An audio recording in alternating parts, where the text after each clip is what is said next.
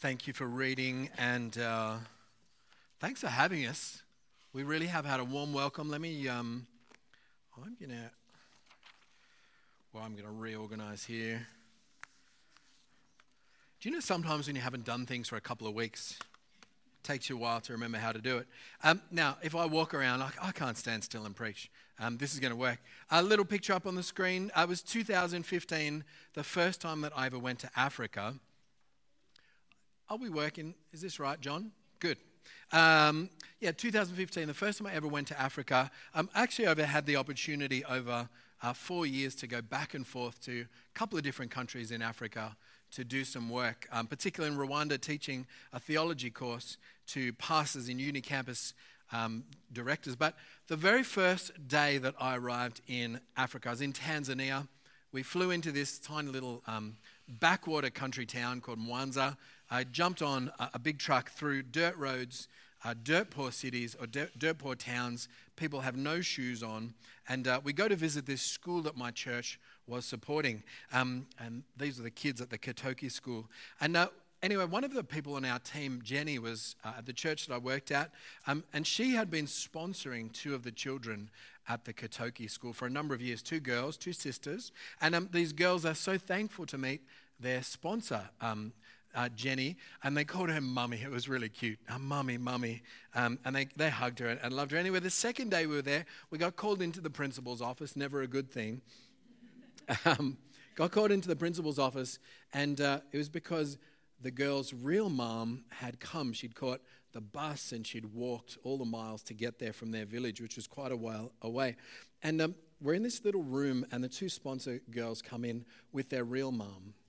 And as soon as Mom arrives, she falls on her knees and she's crying. And she grabs hold of Jenny's hands and she grabs hold of Jenny's knees and she's kissing her hands. And she's saying, there's this one word that I knew in Swahili. Asante, asante, asante sana. Thank you so much. Thank you so much. See, for Jenny, sending $40 a month to Africa was this really small thing. But in the lives of those two girls and for their whole family, this money changed their lives. And the girls would be educated, they'd have job prospects outside their villages. They'd be able to send money home, they'd be able to start businesses. Other children would be able to be educated, all because of that little gift from Australia. This would have a life-changing impact on this family for generations to come. Could you imagine a gift that changed everything? A gift that changed everything for you. For you, what would that be? What would be the gift that changed everything? Perhaps your mortgage paid in full. That'd be lovely, wouldn't it? Maybe a clean bill of health. Maybe it would be a job, a partner, a child. Maybe it would be a lost relationship that was restored. What would be the gift that changed everything for you? Well, this morning we're starting a short 3-week series in the book of Romans, and it's all about the life-changing gift that God has given us in Jesus Christ. John, do you mind just clicking to the next slide for me? Oh no, I was pressing the back button. It's in America. We're upside down here. 3-week series, the book of Romans, chapter 12. It's all about the life-changing gift that God has given us in Jesus Christ and how that gift transforms our lives, both individually and as the people of God together. It's the same gift that we hope will transform Robertson and Burrawang and the whole district as we take the word of Jesus out, as we take the good news. So why don't we pray about that, and then we'll open God's word together. Our loving Heavenly Father, thank you for your word, that we can open it and hear you speak to us through the words that are written here. As we hear your word today, will you remind us of your life-changing gift to us in Jesus Christ? And we pray that you'd help us to respond rightly for the glory of Jesus alone. Amen. So we're starting to think about the gift that changes everything, and that's where Romans 12 starts as well. It starts with the gift that changes everything, which is the gift of God's mercy. Therefore, I urge you, brothers and sisters, in view of God's mercy. The gift that changes everything is God's mercy. And the writer Paul is going to spend the rest of the book fleshing out what does it mean to live in response to God's mercy. What should we do in view of God's mercy? How should we respond properly? And we'll get to the first of his commands in just a moment. But since we're picking up in chapter 12, it's always good just to think about what came beforehand. So a couple of moments. Why is God's mercy such a life-changing gift? And how does it reshape our lives? So Paul has spent all of chapters 1 to 11 explaining his mercy, God's mercy. Back in chapter 1, God starts with the human condition. The human condition that we all find ourselves in as sons and daughters of Adam and Eve. That is the condition of people who reject God. So as humans, we are very good at turning our backs on God. We're very good at closing our eyes and closing our ears to him, blocking God out and ignoring him and pushing him away. We're very good at that. It's in our nature as sons and daughters of Adam and Eve. Even when we know that he's there, I've pressed the back button again. That's really funny. Maybe I've become ambidextrous, and who knows? Maybe my left brain has turned to my right brain. Who knows where this is? It is San Francisco, the Golden Gate Bridge. This was the bridge that we used to drive across when we went north to our home in Napa. Amazing piece of architecture. There's something special about this picture. Normally, the Golden Gate Bridge is covered in fog.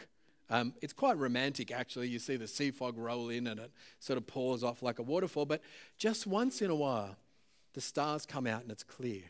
An amazing piece of architecture.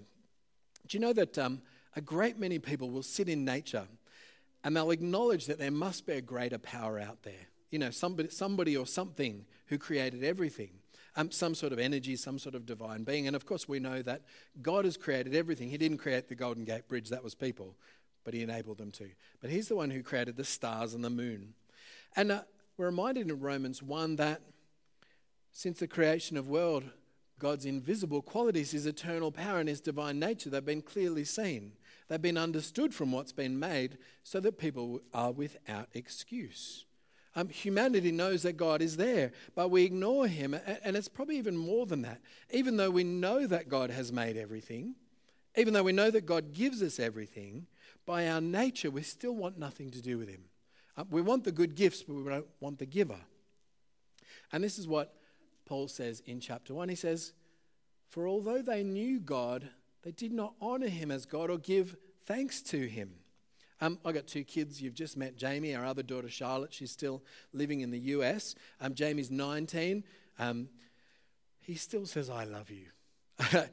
We get a hug, we get a kiss, "I love you." Kisses me before bed every night. It's real cute. Charlotte's the same when we see, sorry, not cute in a bad way, like in a manly, masculine, a wonderful way. Charlotte, she's a college student in the US, when we see her, even over the Facebook, not Facebook, what's it called? FaceTime. Showing my age. Always a kiss and "I love you." Could you imagine a child who never said "I love you"? A child who lived in your house, a child who ate the food that you provided for them and wore the clothes that you gave them, but they never acknowledged you. Not because they couldn't, but because they chose not to. Could you imagine that? Never made eye contact, never said hello, never said goodbye. They chose to ignore you. They chose to go about your life as if you didn't exist. It would be terrible. And that's how the Bible says that we've treated God. Not honoring him as God or giving thanks to him. Instead, ignoring him and worse, worshipping other things in his place. Romans 1:18 says, "The wrath of God is being revealed from heaven against all the godlessness and wickedness of people who suppress the truth by their wickedness." So the result is that God's understandable anger is poised to judge those who reject him. And chapters 1 to 3, they talk about God's wrath being revealed. Wrath. I spent 4 years in America trying to learn to say wrath instead of wrath. You'll just have to put up with me. Chapters 1 to 3, they talk about God's wrath being revealed because of our godlessness. It talks about judgment and it says that nobody's going to escape this judgment because none of us have done enough righteous acts to be declared right with God on our own. So Romans starts with this terrible news about the human condition. But it also starts with the great news of a loving God who would overcome our own unrighteousness by giving us a righteousness that belongs to him. Righteousness, Paul says in Romans 3:22, comes from God through faith in Jesus Christ to all who believe. This is a very terrible picture, but this is a weird translation of that verse in Romans 3:22. And I loved it. It says it a bit different, but it makes so much sense. The underlined part, that we are made right in God's sight when we trust in Jesus Christ to take away our sins. And we can all be saved in this same way, no matter who we are or what we've done. This is the good news, isn't it? No matter who we are or what we've done, actually God promises to save us if we put our trust in Jesus Christ. And the forgiveness comes at a price, but not a price we could ever pay. Instead, Jesus dies in our place on the cross. His death means that our debt with God is paid, and we receive this righteousness that we never deserve by putting our faith in Jesus. And that is God's mercy. So we began by thinking about the kind of gift that would change everything. The gift that changes everything is the gift of Jesus' life given for ours, the gift of a life given instead of us. A couple of years ago, I got to meet Nelson Mandela's former bodyguard. It was awesome. He was 6 foot tall. No, I'm 6 foot tall. He was about 6'5". He was tough as nails. And he just had that look like, I could kill you if I wanted to. And I'm sure he could have, actually. And I was a bit cheeky. I said to him, were you really prepared to take a bullet for Nelson Mandela? And he looks at me, and with the South African accent, absolutely. And I was like, ooh. And actually, that's what Jesus says to us, isn't it? He says, I will stand between you and the Father's wrath. He says, actually, I'll shield you. I will die so that you will live. I mean, this bodyguard, he never had to put it to the test. But Jesus dies for us. It's an amazing gift. It would change your life, wouldn't it? If somebody stood in your place and died instead of you, you couldn't just walk away unchanged. So how do we respond? Well, Romans goes on to say, therefore I urge you, brothers and sisters, in view of God's mercy, to offer your bodies as a living sacrifice, holy and pleasing to God. The word that jumps out to me here is sacrifice. So the primary response for a follower of Jesus, in light of God's mercy and forgiveness and grace, it's to offer your body as a living sacrifice. Sacrifices in the Old Testament, they were instrumental to God's a part of how people worshipped God. They're a regular part at the synagogue or the temple. People would bring an animal or a bird and they would kill it and sprinkle the blood everywhere to show that sin deserves death. Blood needs to be poured out in order to bring forgiveness. And then they would burn the animal and the aroma would go up to God, and they'd hope that God would find it pleasing enough. That's not what Paul is talking about here. Paul's not talking about some kind of grotesque human sacrifice.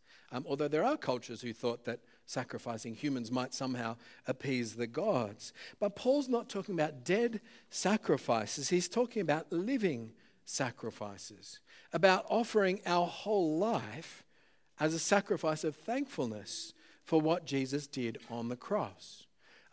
When Joe and I were young and married, we didn't have too much money, and I had this trailer.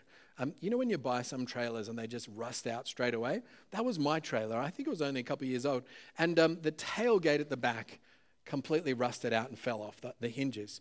We had a tradie living next door, a plumber, and he was a great gas fitter and things. Anyway, I took it next door and I said, any chance you could help me fix my trailer? He's like, no, I'll weld it up for you, don't worry. And literally half an hour later, there it was, rolled back into my driveway. It had new hinges. You could even take the tailgate off. He'd cold galled it all. It was brilliant. And I'm thinking, how do I repay this guy? How do I repay this guy?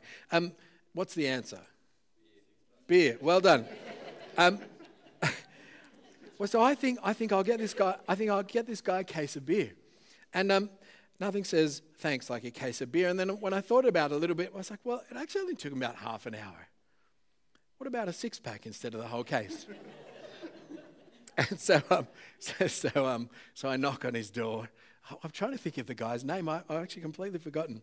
And I say, I wanted to thank you for helping with the trailer, and I brought you this. Little 6-pack. You should have seen his face. It said cheapskate. As a plumber, I suspect his call-out fee was about $220, so I was about $201 short. Anyway, when you took your sacrifice to the temple, you took your best lamb. You took the firstborn, one without blemish. Or if you were a grain grower, you took the best of the grain or the best of your olive oil. The sacrifice was meant to be the best thing you had that you could offer to God. And that's the same for us, only God doesn't want us to offer something else to him. God actually wants us to offer ourselves to him, to give the best of ourselves to him. Our whole body, it says here. I think that means not just our body, but everything that we are. It's like our whole self, our whole being offered to God. Not to die, but to live in his service. And this isn't some kind of sacrifice to earn God's favor. Plenty of people try to earn God's favor by doing religious things, but God's already shown us mercy, hasn't he? In Jesus. And there's no sacrifice left that could earn God's favor for us. Jesus was the one true sacrifice. And in fact, even all of those sacrifices in the Old Testament in the temple, they were imperfect sacrifices that pointed forward to the one true sacrifice, Jesus Christ, the one who is really righteous, who died for us to bring us to God. So what we're to do is to offer our lives in thankfulness to God's mercy as a living sacrifice. And this is the only kind of holy and pleasing sacrifice we can make to God. Well, the next part of the verse says, this is actually your true and proper worship. There's lots of confusion about what worship is when you talk to different people in churches. Maybe it's a little bit American, but sometimes in church circles, worship is often the thing that we describe what we're doing when we're singing. You know, when we're singing, we're worshiping. Or maybe it's when we come to church, that's when we're worshiping. And so some people think you're only worshiping when you do this. You can put your hands up when we sing, it's okay. If I do it, don't judge me. And if anybody else does it, don't judge them. But that's not the only way that we worship. Actually, this is funny. I don't know if you've seen this on YouTube. Tim Hawkins has this kind of different worship hands. It's like a tutorial. He's a comedian. Tim Hawkins, YouTube, worship hands, very funny. There's kind of all sorts. This one is about like kicking a goal, like through the goalposts. Very funny. So it's true that when we sing in church, we're worshiping. But what happens in church and what happens when we sing, that's not the only time that Christians are worshipping. Paul says in verse 1 that actually when we offer our bodies as a living sacrifice to God, that's actually what true and proper worship is. So true and proper worship is actually a whole life dedicated to God, a whole life connected to God, a whole life lived remembering that God is there and not ignoring him. And it's the obvious response to God's mercy, isn't it? Your mercy is worth everything I have, not just the six-pack, but the whole case. Every thought, every moment, every dollar, all of your energy, all of your creativity, all offered to God in response to his great gift to you. So how are you offering your body as a living sacrifice in view of God's mercy? I have a friend who's a missionary, and he asked me to preach on these verses at his commissioning service when he left to become a missionary. He went to Chile. For him, the obvious way to serve God, the obvious way to offer his body as a living sacrifice was to become a missionary. And he moved to the southernmost tip of Chile to teach people about Jesus. But that doesn't mean we should all become missionaries, although, Robbo Church, I do hope some of you become missionaries. Some of the little ones, and some of you who are a bit more grown up, there's nothing stopping you from becoming a missionary. I hope we do that. I hope we send out lots. I was saying at the 8 o'clock service, actually, a lot of our young adults, as they leave the church here to go off to university, we send them as missionaries, don't we? They go off and they share Jesus wherever they are. We train them up, we raise them up, and we set them free. We hope we can do that more formally as well. Really exciting that Jamie's going to Fiji on mission, and I hope people pray for him for opportunities to share Jesus there. So I do hope we'll have lots of missionaries coming from this church. But that's not the only way to worship God, to become a full-time Christian, a full-time missionary. You can actually do that wherever you are. So whether you're at home or whether you're studying or whether you're working or whether you're farming, there's ways to share Jesus, to offer your body as a living sacrifice wherever you are. The answer is we just need to hold nothing back from God, to hold nothing back from God. Don't repay him with a little bit of your time or a little bit of your body. We need to give it all to Jesus. And again, one of the things I was so impressed about with this church is actually the way that so many of you are serving and giving so much of yourselves to the gospel. it's not just our bodies we need to give to God, it's actually our minds as well. And so the next part of the verse says, do not conform to the pattern of this world, but be transformed by the renewing of your mind. And then you'll be able to test and approve what God's will is, his good, pleasing, and perfect will. This question went badly at 8 o'clock. Who's got Netflix at home? Yeah, well, it's not bad. At 8 o'clock, there was like 3 hands. If you have Netflix, they call it the Netflix effect, that thing where you just sort of sit there and you kind of get overwhelmed and you just get lost. People binge series, or if you're like me, actually you just spend all the time clicking, trying to decide what to watch and never actually decide what to watch. Netflix can have a mind-numbing effect on us. Television's the same. There's plenty of other things that do the same as well. And we can end up watching way too much Netflix or whatever you like to watch. And this might just be my household, but I'm pretty sure we're not alone.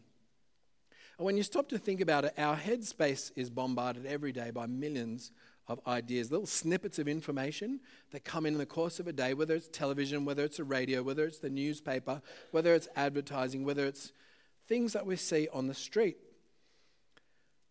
If you're a TikTok generation or a Facebook generation, often we find ourselves unable to go a few minutes without reaching to our pockets. I read some statistics that said people touch their telephone about 1,600 times a day. That's the average. It's sort of something we do. And at my house, I think we've all fallen into that pattern a little bit, a pattern of the world. And they're not necessarily bad things in themselves, kind of innocuous a little bit. But do you know what? I find it harder to pray than I did 10 years ago. I find myself more distracted. And I think that's actually a ploy of the people who make all of those advertising and little things. They want your attention. They want to draw your attention to their product. And God says, no, I want you to draw your attention to me. I want you to focus on me. See, when we get too caught up in all of those other things, sometimes they just draw us to the things of this world. They keep our minds anchored on the things of this world. The values and the virtues and the idols and the temptations, the online shopping, whatever it is. And it takes our mind off what we should be doing and who we should be, which is people who are worshipping God and offering ourselves as a living sacrifice to him. So how do we stop ourselves conforming to the world? How do we stop the world from stealing our attention away from God and our focus away? How can we have our minds renewed and transformed in our thinking so that we can worship God more and more? I think it's not rocket science. In Colossians chapter 3, Paul tells Christians to set our minds on things above, to spend time regularly setting our minds on things above, to spend time in God's word. This is not rocket science, is it? To spend some time praying every day, to turn off, to switch off, so that you can switch on to God and to spend time with him. If you're not in a small group or a Bible study, that's probably a great way for you to go and switch off everything else and spend an hour or two every week concentrating on how to live your life as a sacrifice to Jesus, how to offer yourself. That's be a real encouragement. See, God wants to take our minds and transform our thinking so that we'll have the same priorities that he does, so that we'll live according to his good, pleasing, and perfect will. And actually what that means is it means that we're going to be different from the world. The world is swimming away from God. But as Christians, we're going to swim towards him. Sometimes it'll cause waves when we do that, when we don't conform to the patterns of the world. Sometimes it's going to mean publicly disagreeing with popular ideas or moralities. Sometimes it's going to mean privately choosing not to watch certain things or do certain things. In your workplace, there might be questions around what's ethical and unethical. And you might need to find yourself swimming in the opposite direction. That can be difficult. I know it can be. In your financial affairs, it might mean not conforming to the lifestyle expectations of your neighbours and the people who live around us. Maybe it's choosing not to have all the things and choosing instead to put some more of our time and energy and money and attention into the things of God. That'll make us really different from the world, won't it? This world has a tight grip on us, and I'm guessing it's exactly the same here in Robertson as it was in California and in Sydney where I lived before. But as enticing as this world might be, God has even better in store for us. He's got a gift that changes everything, a gift that many of you know and cherish, and a gift that God wants us to share with the world even as they swim away from him. The gospel is a gift that brings transformation. Gospel is a gift that brings transformation. I pray that we'll be a church transformed by the gospel and a church that brings transformation wherever we go. Why don't we pray about that now? Heavenly Father, we are so thankful for your great mercy to us, for Jesus' willingness to die in our place so that we can be forgiven and have an eternity with you. Lord, transform us, make us new, change us. Help us to live our lives as a living sacrifice to you. Help us not to conform to the pattern of this world but to be transformed, so that in all places and in all of the places we find ourselves, we are ambassadors of Jesus, good witnesses of him, so that people might see the good deeds that we do and glorify your name. And we pray that you would make us a church who takes the gospel out to the glory of Jesus, so that many people might find salvation in him and know the gift that changes everything. We pray this in Jesus' name. Amen.